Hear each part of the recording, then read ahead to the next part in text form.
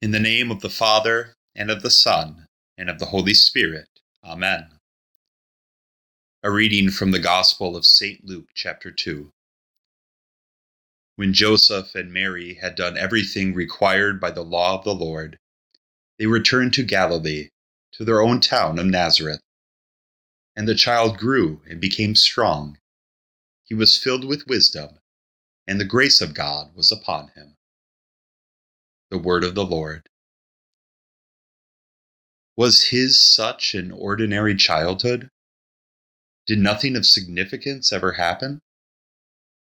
The evangelists record very few details about Jesus' earthly life. Between his birth and his baptism as an adult, we hear, among very few other things, of his circumcision and his naming on the 8th day, his being presented to the Lord in the temple on the 40th day. But these events were part of every Jewish boy's biography. In fact, if you didn't know any better, you would have mistaken Jesus for just an ordinary boy from Nazareth. His fellow townspeople later did. After teaching in his hometown synagogue, some took offense at Jesus. Isn't this the carpenter's son? Isn't his mother's name Mary? They refused to recognize Jesus as the promised Christ because they were blinded by his outward appearance. We must admit his appearance was ordinary. It didn't reflect any greatness or dignity. As Isaiah said, there was no beauty or majesty to attract us to him, nothing in his appearance that we should desire him. Even the detail about where he grew up underscored this humility. He lived not in Bethlehem, the town of his birth, the town of David, not in the holy city of Jerusalem in the Jewish land of Judea, but in the ordinary town of Nazareth in Galilee, the despised heathen territory. Maybe that's why St. Luke glosses over 30 years of Jesus' life with a simple summary statement, and the child grew and became strong. Maybe there wasn't anything special to report. Maybe those mundane details of childhood years would mar the picture of the Savior that we know and love. But if we look a little closer, we learn that Jesus' earthly life was anything but ordinary and insignificant. Although God chose to reveal very few details, Luke's next phrase is loaded with meaning. He was filled with wisdom, and the grace of God was upon him.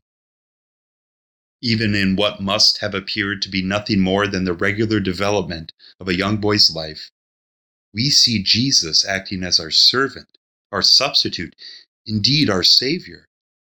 We see Emmanuel, God with us, living for us.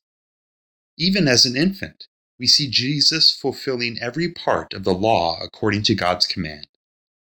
His circumcision, his being dedicated at the temple, even Mary undergoing the rite of purification, each is evidence of Jesus obeying his heavenly Father's will perfectly in our place. It is no small detail Luke includes when he reports that Joseph and Mary had done everything required by the law of the Lord. God reveals this so that we have hope. Mary and Joseph's son, though above the law in his divinity, was born under the law in his humanity, and thus was in no way exempt from obeying it.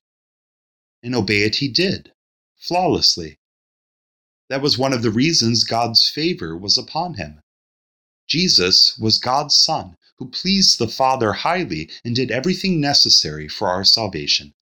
He lived as one of us, and he died for all of us, a death, a shedding of innocent blood that was necessary, ironically, because we, who should have died under the law, could in no other way live eternally before our holy God.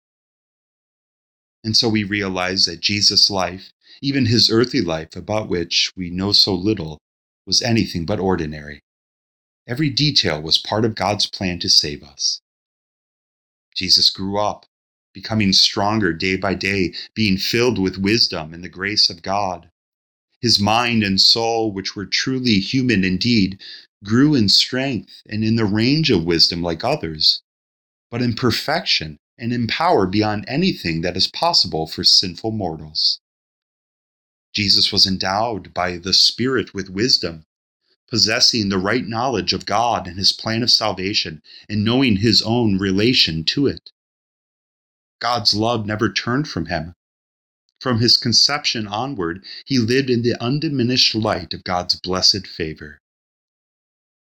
It is impossible for us to fully comprehend the mystery of this development in Jesus, his body and soul untouched by sin. But we know what it means for us. He came to earth to be one of us, so that he might save us, and we might be one with him. As one of us, he understands our struggles, our pains, the temptations with which we are faced.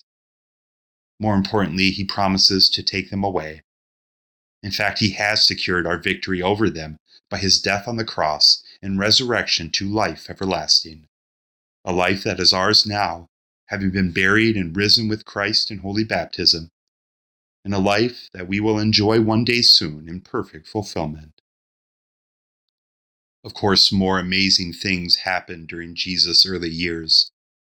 God led Matthew to record the accounts of the coming of the Magi, the danger from Herod, and the flight to and return from Egypt. You will hear about those events and their significance throughout this week. Luke's simple summary of Jesus' childhood years leaves us with this truth.